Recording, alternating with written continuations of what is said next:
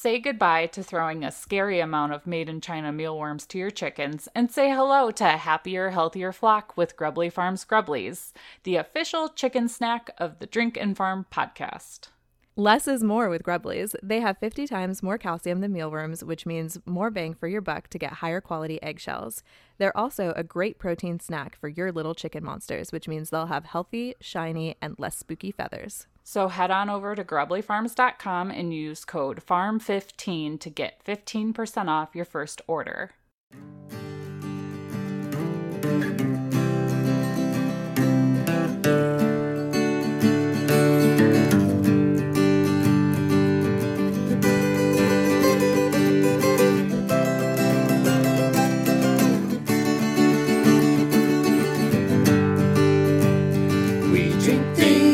Farm things, we drink and farm things. Oh. Oh, hey, Sam. Talk about coming in like with a bang. Hi, Beth. What are you drinking over there? So my drink was a little less dangerous than your drink. Oh, my God. It's a mixed wine spritzer. I did the Dark Horse Cabernet Sauvignon, which are the grapes that our friend Tara with Beaver Vineyards grows, and will hopefully be in that wine, I think, sometime next year. And a little bit of the lemon herb Simple Goodness Sisters syrup and some Sprite. Well, you got fancy today. I did. What are you drinking over there? Something really scary. So today I am drinking Necro, and it's actually, the full name is Necro Mango Con, and it's a mango mead with black pepper added, and it's from a meadery called Bee Nectar, which is in Ferndale, Michigan. And it's got a kind of cool, creepy story on the side, so if you have this available to you, go online and read the story. It's kind of cool. But I figured since this is coming out a date, like probably the day before Halloween, might as well keep the creepy vibe. But this is still wine, but it's not grape wine, because this again made me kind of have some mixed feelings about one of my favorite things, but not to the point where I'd never drink it again. Just to be clear. Just to be clear. And welcome to We Drink and We Farm Things, the mini-sode. Yeah, so today we're going to talk about Netflix Season 2, Episode 2, Reign of Terroir. And this is with the Rotten series. So this is the second episode we're going to talk about. The first one we talked about was the Avocado War. Lucky for you, these are not like something you need to watch in order. So if you didn't listen to that one, go do that after you listen to this one. Yeah, and it's definitely not a requirement that you watch the episode before you listen to us talk about it, because I don't know that there's necessarily spoilers with this. Like, it's on Rotten, so yeah, you know it's going to be bad. Yeah, and if you prefer to watch it first, just, pause this and come back to it. But we're going to give you our spin on it and what we thought and how we felt watching it. And then if you're curious about what other people think or want to tell us what you think, you can come over to our Facebook group, We Drink and We Farm Things, and let us know what you thought. And before we dive in, we want to let you know that our drinks this episode were sponsored by Molly K, which is at hippie_hens_hacienda over on the Instagram. So cheers, lady. She's a brand new drinks sponsor. So thanks. Yeah, thank you. So I don't know about you, but I felt like this was another one where they really built it up to be like super scary and kind of project an image of violence like immediately. And for me, when I saw that, I kind of had like an eye roll, because I felt like this is dramatic. The things they're cutting to right now aren't actually like what this guy is doing. Like, this is stupid. That was my initial reaction, because it's like this old dude talking and then it's like violence. I called him French Mafia Grandpa, because there was just something about him that made me think that he had something to do with that. I don't know if it was like the necklace or his attitude or what, but like I was watching this and he's just like calmly explaining, like, I don't know, why violence is okay. and they're cutting back and forth to clips of it. And I was like, oh my God, this is intense. Yeah. Yeah. And, you know, I think it did its job by giving us both an emotional reaction. Yours was like, holy crap, this is intense. Mine was like, okay, grandpa, whatever. And your reaction kind of sounds like the appropriate reaction that should have been had as I sat through this documentary. Well, once they were done trying to get us geared up, I don't know, and scared, I think that was what they were going for. Scared. Maybe. Kind of catch our attention a little bit at the very least. Right. We learned that wine is a potent image of French culture, which, I mean, if you have ears or eyes or read anything, I think you know that already. Yeah. Yeah, that's not probably a true surprise to most people. But the way they kind of framed it was that it invokes images of like sophistication and luxury. And Bev made a note about cigarettes because, yeah, everyone in France smokes, right? Or at least that's what it kind of felt like in the documentary. And it was really weird for me to see someone openly smoking on my TV because you really don't see that anymore. Yeah, I think you're right about that. I don't watch a ton of TV, but it stood out to me immediately because I feel like I actually don't see smoking all that often anymore. Now that we're in Southern Ohio, I see it way more than I did in Arizona. It was a little bit of a culture shock, but yeah, it seems to be in decline, at least out in public or, you know, on TV. Yeah, for me, it's definitely like on TV. And some of you that might know that there are like episodes in a show on Netflix called Stranger Things where they're going in and cutting scenes where they're smoking. But that TV show is set like in the 80s where that was happening a lot, especially on TV, and it wasn't known to be like a bad thing. So it was more of like a character or a timeline choice, but they're going in and cutting it because people were complaining about it. I mean, everybody smoked on Mad Men too, so. Yeah, but Mad Men's up there, but it's not a Netflix original. So, yeah, you know, Netflix, apparently in the Rotten documentary, it's fine to show smoking, though, because it's this really cool French dude doing it. Right. So the cool kids are doing it, right? And then they start talking about how the new wine regions are vying for France's crown. And the shocker was that China is one of them. Yeah, I was like, since when? I have never heard that China is into wine. Yeah, and it kind of triggered a oh, here we go again feeling in me, like China's gonna be the bad guy again. And does China ever really have like any good original ideas, or do they just like take crap and like become the best at it, like asking for a friend? Like, like because it's not an original idea, but they're just not known for that. And it kind of surprised me. Well, and I was kind of putting some thought into this. So one of the things that China does is they have really lax environmental and human rights regulations. So that's why China makes all the things, because everybody wants everything for cheaper. So China makes it. It causes lots of pollution, and there's lots of extra things in it that people weren't expecting for some reason, and then we get all upset.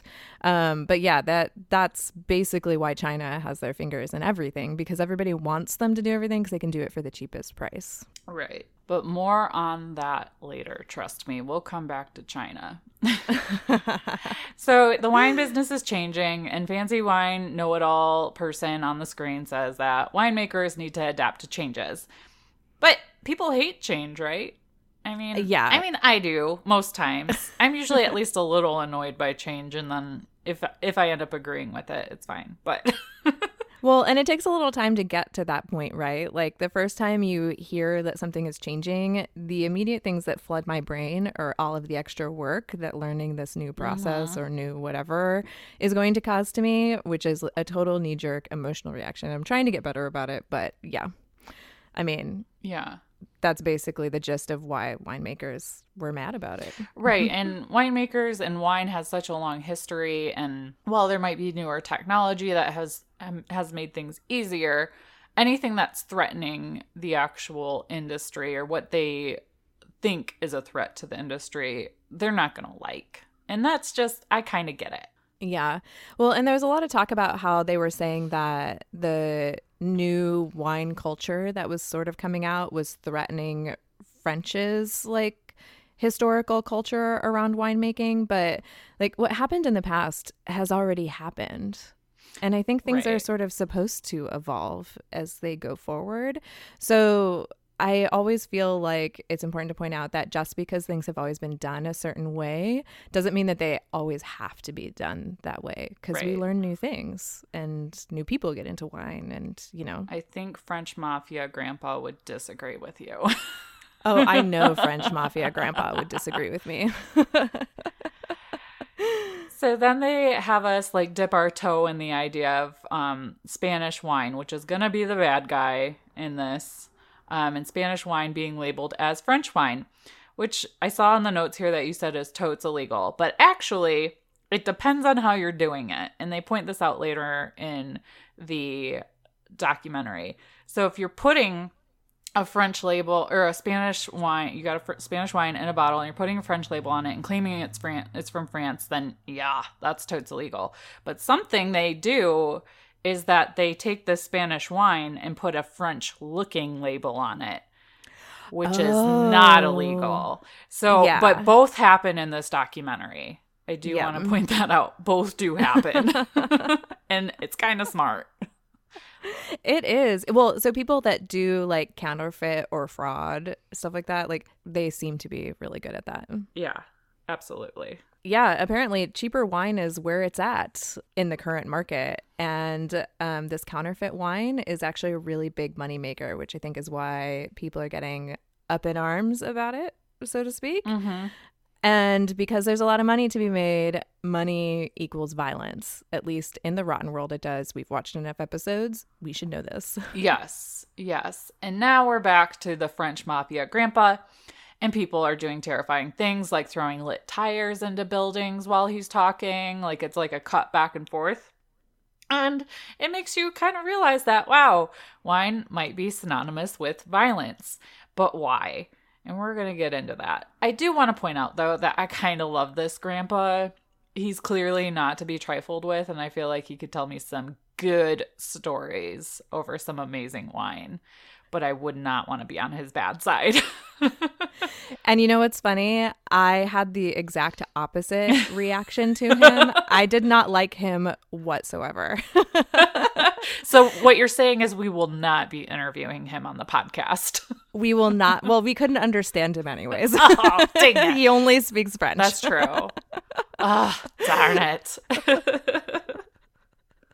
But I think what bothered me so much about him was his lackadaisical, what's the word I'm looking for? Like feeling that he gave off Yeah. about the terror that is clearly being depicted on the screen. Like he just sort of shrugged his shoulders and was like, well, this is what people get when you try to change things. So Like he's got a glass of cab in one hand and like a tire iron in the other, and he's just busting kneecaps casually kind of vibe. Yeah. that was exactly Yeah. what it felt like to me.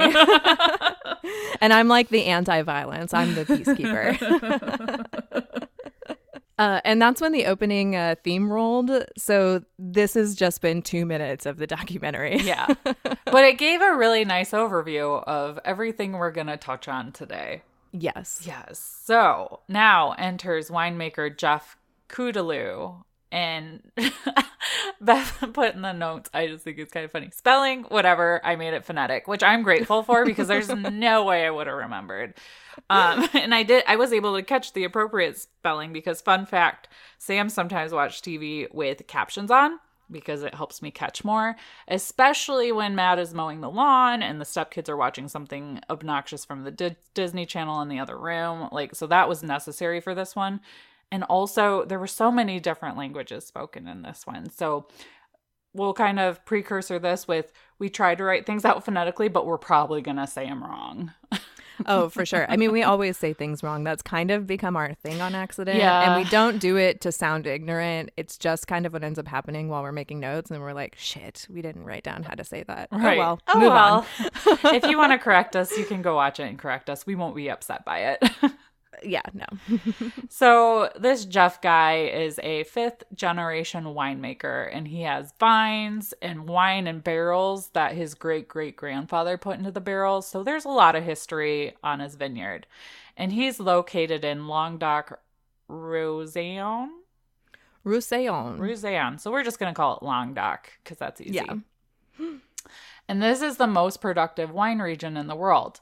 So a third of France's wine is from here, and it's perfectly suited for wine cultivation. The sun and soil are just like the perfect mix of what they need to produce a shit ton of wine. And 5% of all the wine in the world comes from Languedoc.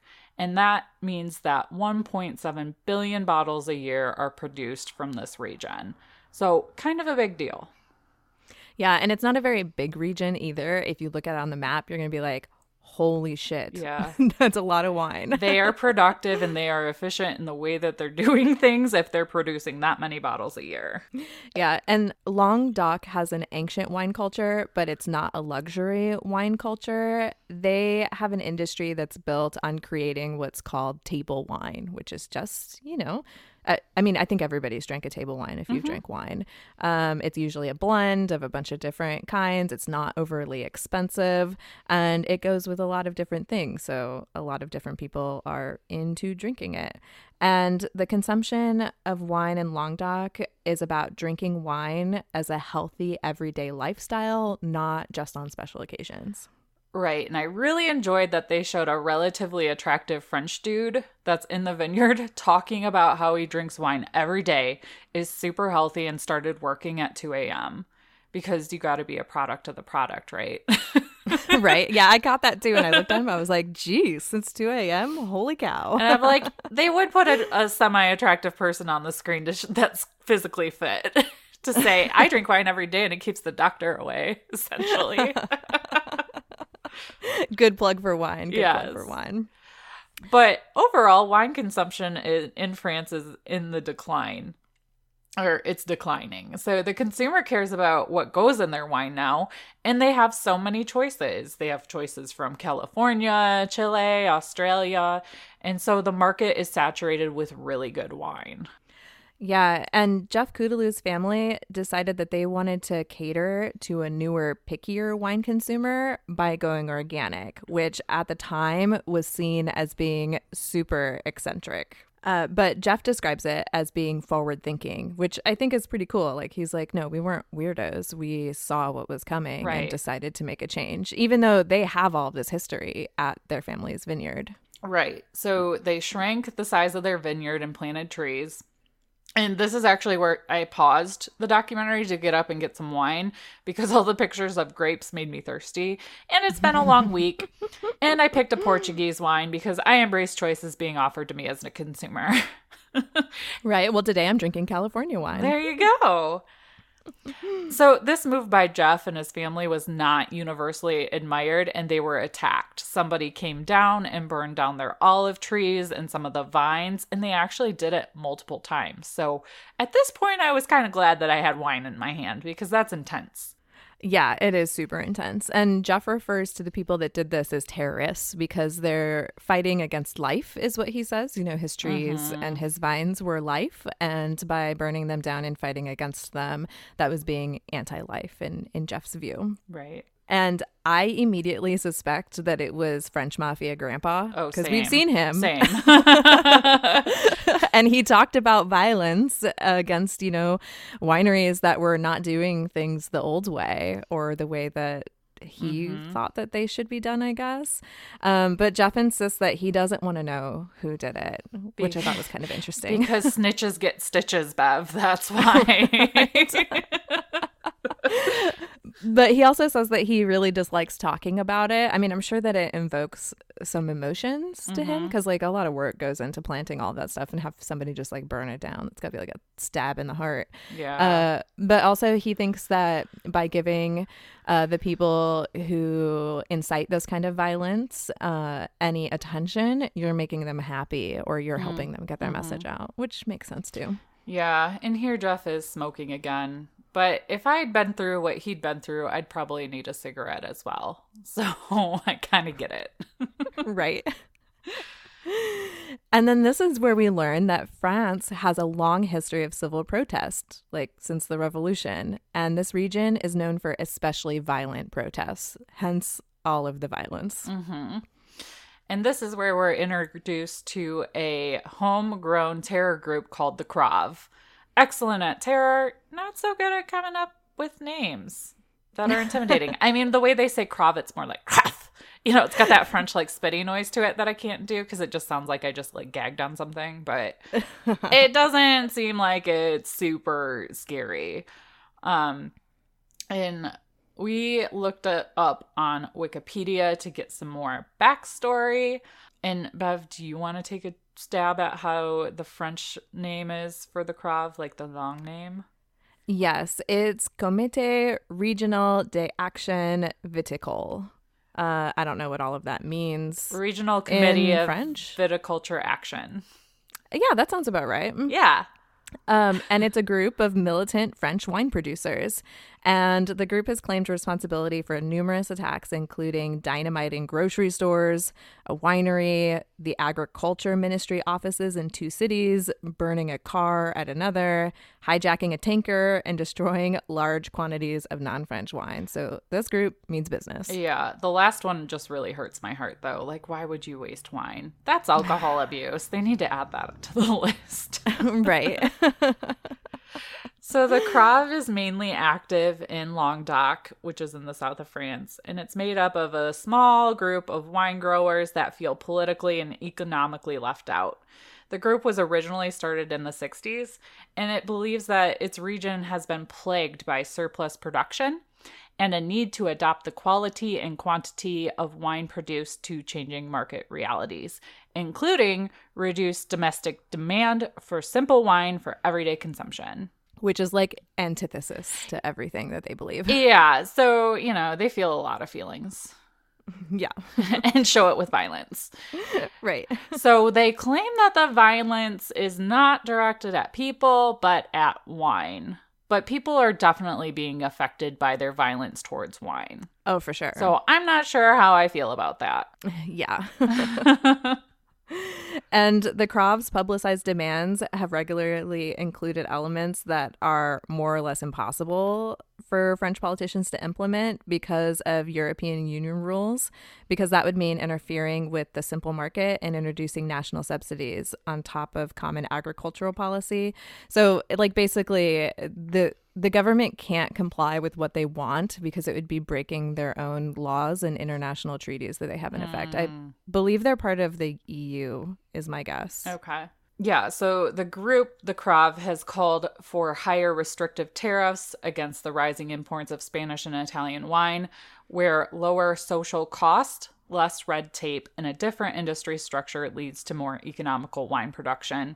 And the consumer preference for wine brands, which are uncomplicated wine labels, varietal labeling, and new world wine styles, has also led to expanding exports from Australia, Chile, the United States, and other new world producers. So I can't imagine being in the French government and having to deal with this, because you're right. Like, they probably have all these treaties they've signed, kind of like we talked about with NAFTA for avocados. Yeah. And how the documentary said that farmers were very against it. This doesn't feel a whole lot different, other than we didn't like flip cars and burn them. Yeah. When NAFTA went through. At least I don't think we did. I don't think so. I mean, we were young when NAFTA was signed, so we probably wouldn't have noticed, but we'll have to Google it. Right.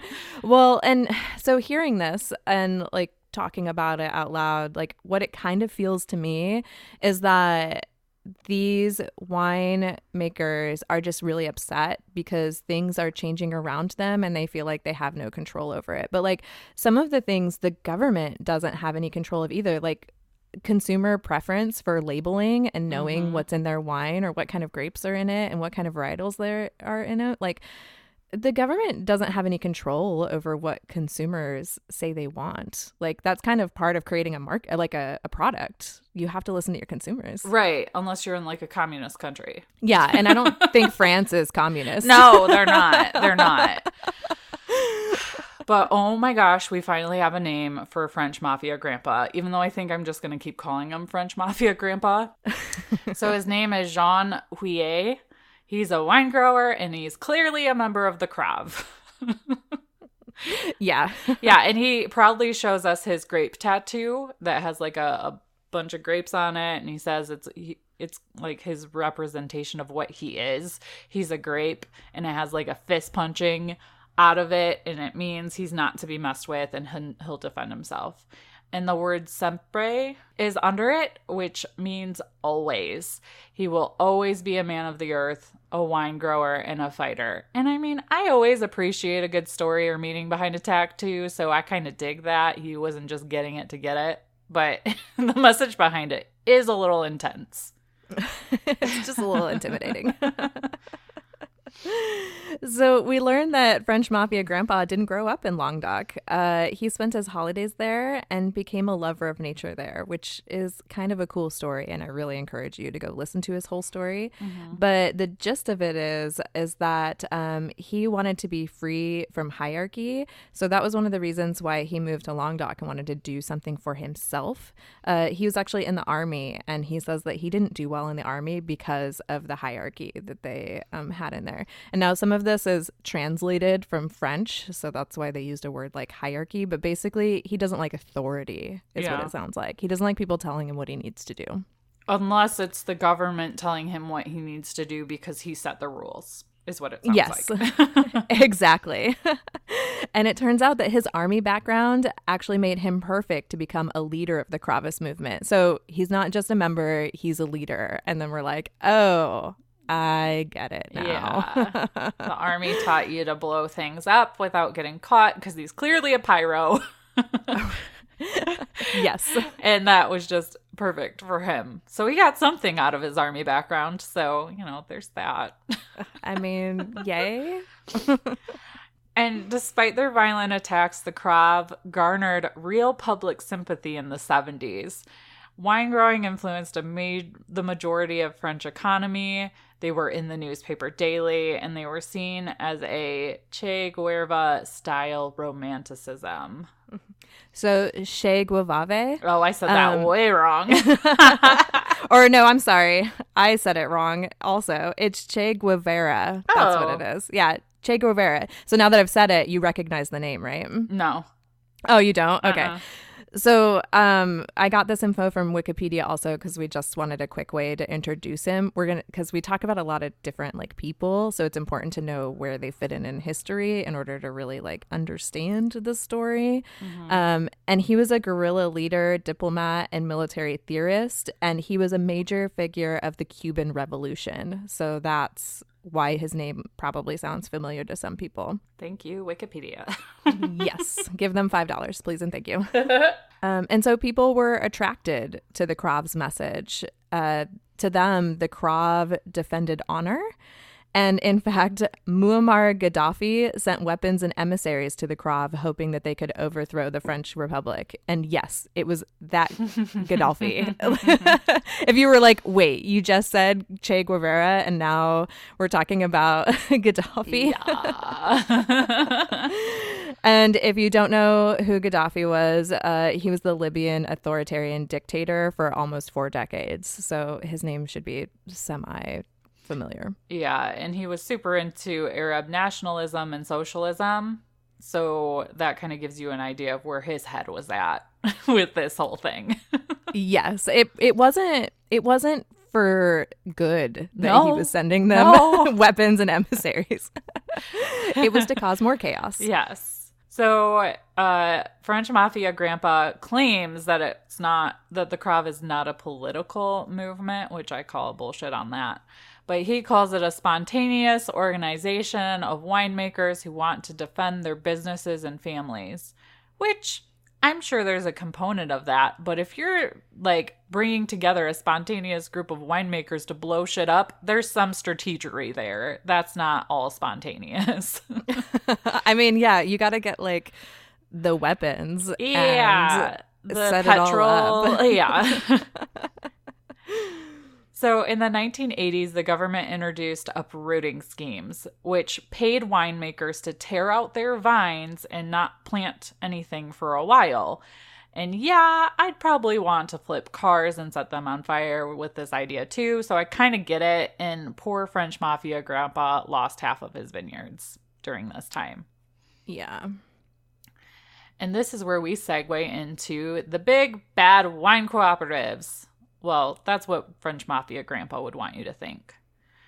So basically, wine cooperatives are basically like a place where small wineries send all their wine to, and it kind of like bundles them into these huge vats, and it gives the smaller wineries more clout in the marketplace.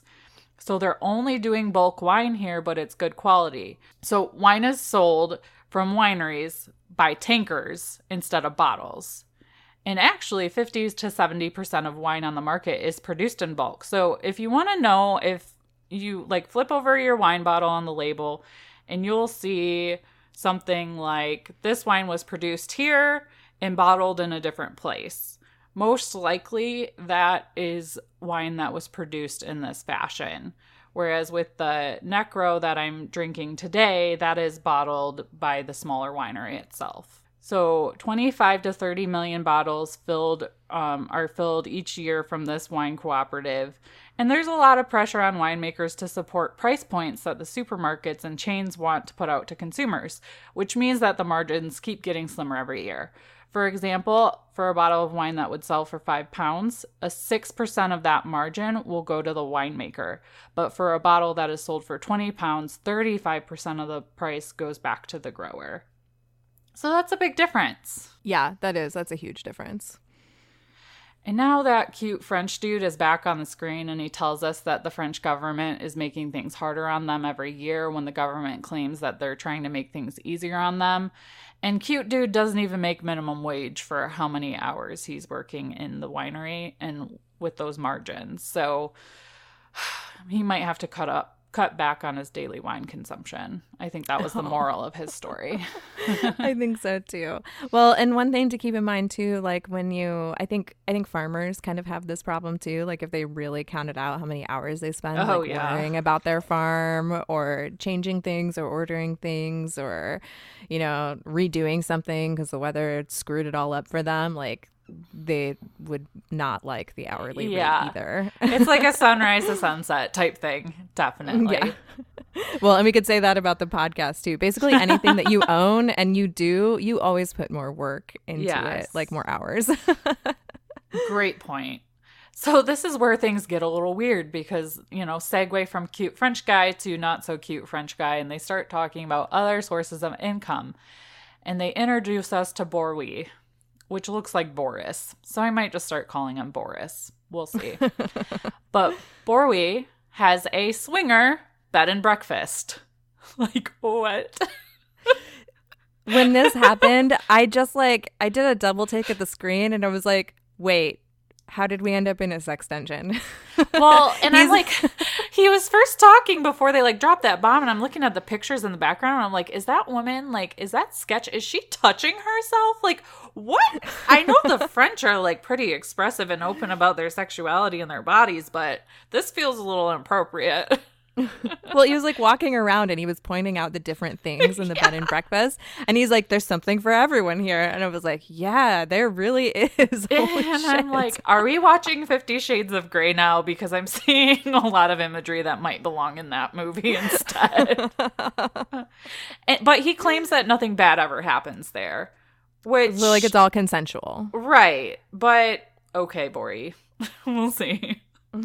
But now we're cutting back. So that is for other sources of income, that is the only one they show. And I think they just learned this about Bourwie and they're like, we have to put this in the documentary because sex sells. We have to.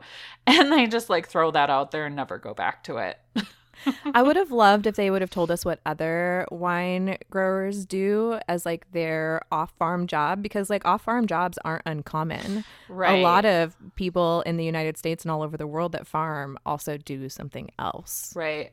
But I'm thinking that maybe that need of other sources of income was kind of bullshit, and they just wanted to show his sex dungeon. Probably. But if other growers in this documentary did have other jobs, I agree. I would have liked to see a more normal approach and not so creative approach. One of them had to be an accountant, right? Like, right. So now we're cutting to the claim that cheap imported wines are a threat. So I found this kind of interesting. So Krav's initial focus kind of was on Algeria because there was a lot of imported wines coming in from there. But now it's Spain. And wine negotiators in France are buying wine from Spain because it's cheaper. Spain uses cheaper materials, cheaper labor, and their actual costs are very low. So bulk Spanish wine looks very French, but it's not. And it's totally legal for them to be doing this and putting French-looking labels on things, but it pisses French winemakers off, and they consider it fraud. So you really got to look at the fine print in order to know what you're drinking. And it's tempting to sell it under that French-looking label because they can actually charge more, even though the wine inside the bottle is not French. and so like while that feels ethically ambiguous, I guess, to me, I mean, I can understand why they do it. It's the same reason why companies do like greenwashing to their packaging. They try to point out the environmentally friendly things about their product, even if it's sort of bullshit, because they know consumers don't have a lot of time at the store. So they just pick it up and they're like, oh, this helps the environment, and throw it in their cart. Like somebody picks up that bottle of wine and they're like, oh, I love French wine, and throws it in, like without reading where it actually came from. So it's part of the game here is that it's the consumer's responsibility, if they really care about being conscious about the products they're buying, to slow down and read and understand what they're actually buying. But most people might not really even care. They're just picking it up and throwing it in their cart. This works and it's cheap. So a not so legal approach that was caught up in the news was that there were 10 million bottles of Spanish rosé that were labeled as French. So they were labeled that way on purpose. But there was like a small section of the newspaper where you heard that, because it wasn't expensive or fancy. Now, if it was very expensive or fancy, this snooty wine lady claims that it would get more press. So the consumers and growers are being ripped off. Not too many people know about it when it happens on a super large scale, because it's just not as important. But wholesale importers are considered the enemy because this thing continues to happen, according to French mafia grandpa. Yeah, and in 2016, the Krav filmed themselves attacking a wine distributor called Vinades, and they accused them of criminal import practices, and there were lots of fire-Z tires. Yes. Lots of fire-Z's, tires-Z's. That might have been the wine typing there. Why would they want to breathe that? And I mean, like, so when we're talking about burning tires, they were carrying the tires while they were burning and throwing them into buildings. Like, I'm like, dude, that could stick to you. Stop it. Total badasses. So between 2016 and 2017, police accused the Krav of 32 acts of violence. Prosecutors started wiretapping suspected members.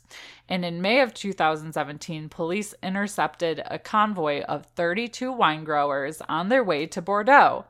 And the police claim that they seized 5 axes, 3 mallets, 60 liters of diesel fuel, Molotov cocktails, a blowtorch, and a tear gas bomb from their vehicles, which sounds totally innocent, or maybe like a really screwed up version of the 12 Days of Christmas. I mean, that's what I drive around in the back of my Subaru all the time. I am not surprised by that. The Peacemaker drives around with the smell. The smell is horrifying. No. Burning tires, just you can't get that out of the material of the seats, even if it's leather. Yes. So that they were thought to be headed to Bordeaux to attack a winemaker up there. So Bory was included in the group that got arrested.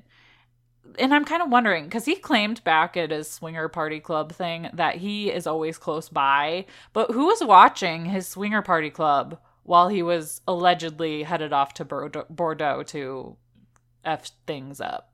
I mean, who knows? Maybe French Mafia grandpa. Probably. So the group claims that they actually only had an axe, a chainsaw, and some petrol with them, and that's always in their truck, so the story isn't really lining up.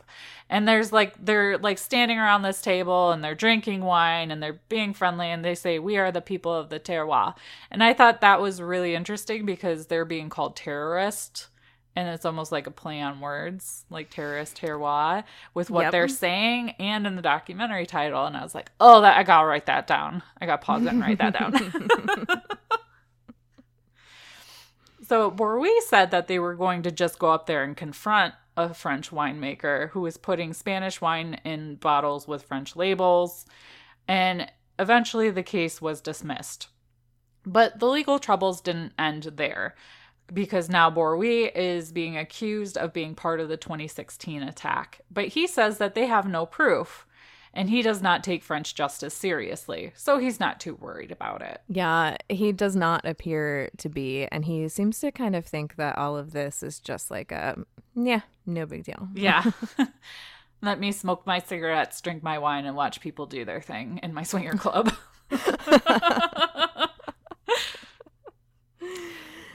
So now we're going to start transitioning into how the competition is not Spain, but China, which we're like, oh my God, China makes wine. We're like, what the hell? Here we go again with China. But it kind of makes sense, like once they explained it in the documentary, because 10 years ago, China sort of became the new wine frontier because they do have a swelling middle class. And Chinese winemakers see big opportunities there. So this takes us to the Ningxia province of China. So this is a remote region in north central China, and it's at the edge of the Gobi Desert, and it's like also kind of got some mountains around it, but they're like transforming the desert into vineyards, and it's a huge new front in China's growing footprint in agriculture. And this is where they start introducing us to some new people. So we have Wang Crazy Fang, who is a winemaker. And the crazy is like in like quotations. It's a nickname she's gotten that we come to find out she likes. And then we also meet Mike Ingsley, who's an operations guy. And we're kind of like walking around, showing us their grapes, and like Wang is like eating grapes and spitting them out, saying not good enough, so we're getting kind of like a tour of what this winery and vineyard looks like. So they have taken land that has like nothing in a very crowded country, and they made something very valuable in the space that was available to them. And they also point out in the documentary that a Chinese wine from the Jebei Lan winery won a decanter top award in London in 2011, and people were shocked. And this showed that Chinese vineyards and wineries had a lot of potential. Yeah, and what's really cool is that women have played a big role in the Chinese wine industry. And Crazy says that it's because, and Crazy is Crazy Fang, she says it's because women have more patience than men, which I kind of laughed at. Yeah. Because I don't have any patience. I did too. And then they introduce us to Emma Gao, who's another wine superstar. And she's showing us like the colors of the stones to show us how mineral rich their soil is. She's studied in Bordeaux, and she pointed out that she's been doing this for like 10 years and they weren't making any money, and they're still building their company up. Whereas with Crazy Fang, she lived in Germany for a long time and came back to her hometown to start a vineyard. And people thought she was nuts, but after 2 years of establishing her winery, she's winning critical accolades. Girl power. Yes. And she says that making wine is the easy part, but selling the wine is the hard part. And even though Chinese wines are winning awards, their sales are declining because they are struggling with consumer trust. Yeah. So as we know, and we've talked about before, China has a long history of food safety problems. So the Chinese actually prefer imported wines instead of domestic. because they know what they're getting when it's imported. And there have been things before in China like bottling lines to bottle fake wines, and some just kind of misdirection on what was actually happening. So the Chinese have a huge hurdle to jump over, to get over. A lot of these previous historical things that have happened in order to grow their Chinese business domestically. Which, I mean, I can totally understand why people are wary of Chinese wines. Oh, yeah. Like, until I saw Crazy Fong, I would have never touched a Chinese wine. But then I saw her and, like, you know, we got to see her personality. I was like, I'd buy wine from her. She's silly. She makes me happy. She doesn't give me the vibes of the French mafia grandpa. I'd buy wine from her any day. Right. And Chinese officials have figured out that the wine industry is fantastic for the economy. So they're really focusing on the land and the grapes and developing that region. So the government's built new roads, some chateaus in hopes that they'll eventually be tourist destinations. And they're also importing in a labor force from Ningxia is an autonomous ethnic region with a large population of China's Uyghur Muslim minority. And so they're bringing these people in to labor on the vineyards because they live in a really remote area of the province. And so they don't have any opportunities or services out where they're from. So they're bringing them into the vineyards so that they have a place to work, essentially. And you have no choice. This is where the shitty Chinese-ness comes in. You don't have a choice. You will relocate. And just because you're poor, and this is pointed out in the documentary too, just because you're poor and you were living a rustic life doesn't necessarily mean that you want to uproot what you were doing and go work in a vineyard. Exactly. Like when they started showing these people, I was like, oh no, we're going to find out that they're essentially like taking boats out there and picking them up and bringing them back. I mean, not boats, not actual boats, because there's probably no water in that area. But it's the desert. No. Yeah. But you get the imagery I was thinking of. I was like, big they're basically white vans with no windows. They're just kidnapping people and bringing them to vineyards. Yeah.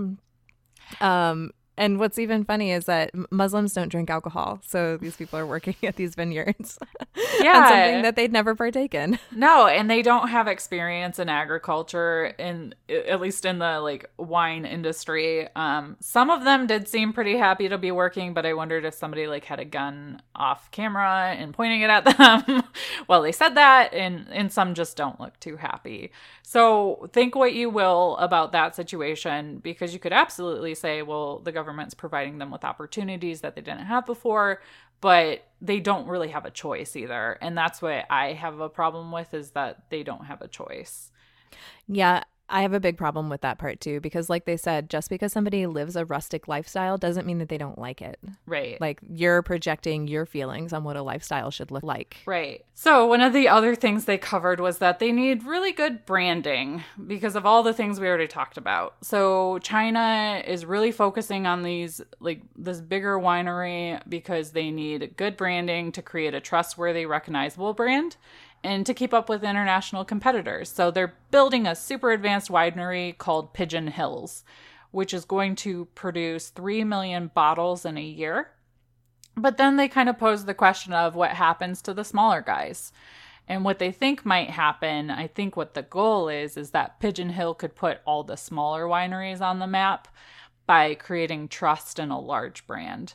So if this goes well, it could actually take a large part of the market share from other regions in Europe, because China's huge. And if the Chinese start thinking, well, this wine is good, I can drink it, and it's from my own country, so I should, then that's going to put a big hole into some other regions that they're currently getting wine imported from. I wonder why they chose Pigeon for their large winery. Like, so they're going for a branding message. Do they know what pigeons mean to Americans? I don't know if they know that. That's a really good point, though. I mean, they could have picked any bird. Yeah, like Crane Hills. Yes, exactly. Flamingo, Cranes are majestic. Flamingo Mountain. I don't know. Flamingo Mountain. So now we're back in Languedoc, and we meet Pierre Deroute. And the documentary goes on to say that European viticulture has been saved by China because China represents a big share of the market with 20% of sales, which is a quarter of Languedoc's exports. So Pierre supplies the Chinese market. Sometimes Pierre supplements his French wine with Spanish wine, calling Spanish wine good, but French wines are better.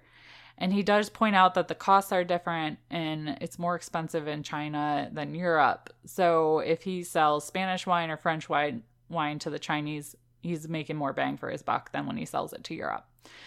And the documentary also points out that the Chinese are kind of fickle about their loyalty, and French Mafia Grandpa does not like that. And he does not like that they're buying up vineyards either in Languedoc. Yeah, and the Chinese actually recently bought Chateau de Bastille, which was in 2015. The lady, the Chinese woman that bought it, she talks about how it's creating a bridge of the old and new wine world. And her name is Nan Ping Gao. And she wants to bring the worlds together without violence, but the violence continues. Yes.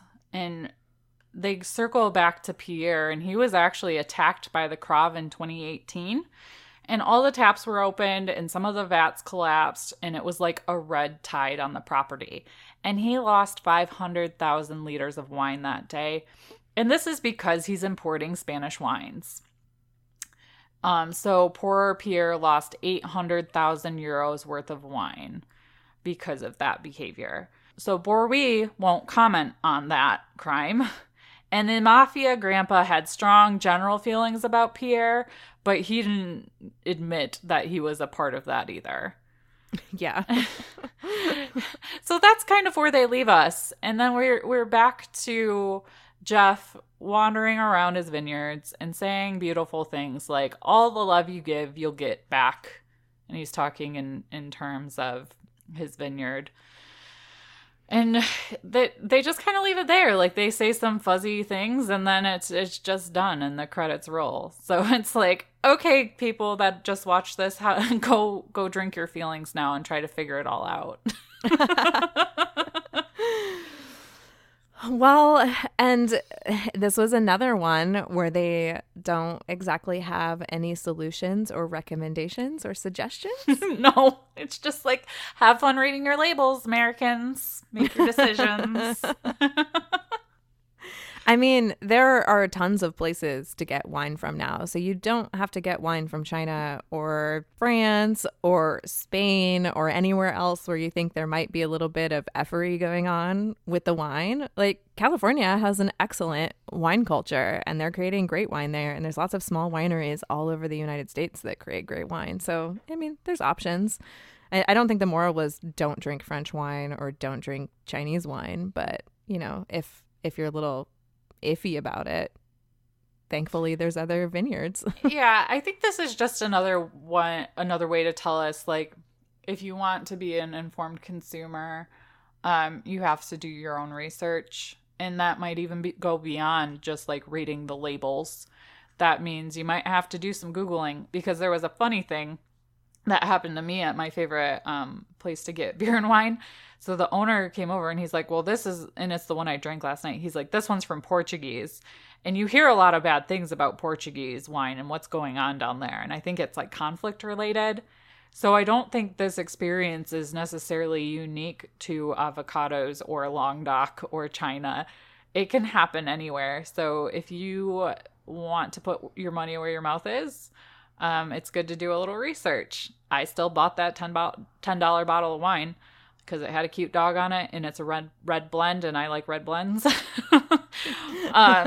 So, you know, that's kind of how I roll. But it does made me a little more conscious about what's happening in other countries. And, you know, maybe if I do want to buy wine from Languedoc, I might, you know, kind of put it back on the shelf if it's funding the Krav to go F things up. Yeah, like, I'd like to go try to find that Jeff guy's wine. I'd buy his wine. Yeah. Yeah.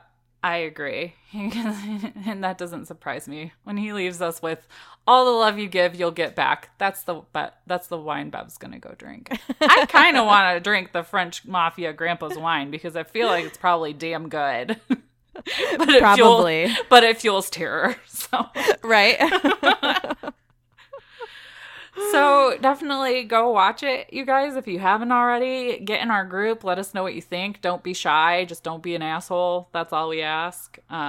Because we're interested to see what you guys thought about maybe the sex dungeon or long dock or Chinese wine. We want to hear all about it. Yes, we do. All right. So we just want to remind you to rate and review us over on Apple Podcasts. And when you leave us a review, we're reading one of them on each of our regular episodes. And if we read your review, we put your name in a hat and you could win an exclusive coffee mug that is not and will never be in the shop. So be sure and go do that. And make sure you hit the subscribe button and download the episode. You can also do us a favor by sharing this episode over on Instagram in your stories and tag us at Drink and Farm. We'll send you a promo code for a percentage off in the shop if you do that. And make sure you take a look at the show notes to find links to the articles that we discussed and a survey to tell us how we're doing, all of our social media goodness, and our merch shops. Yeah, so thanks for listening. Yeah, we enjoyed going on this wine journey with you, and we hope you enjoyed it too. So until next time, drink, farm, and give 0 clucks. Bye, guys. Bye. We drink things, we farm things, we drink and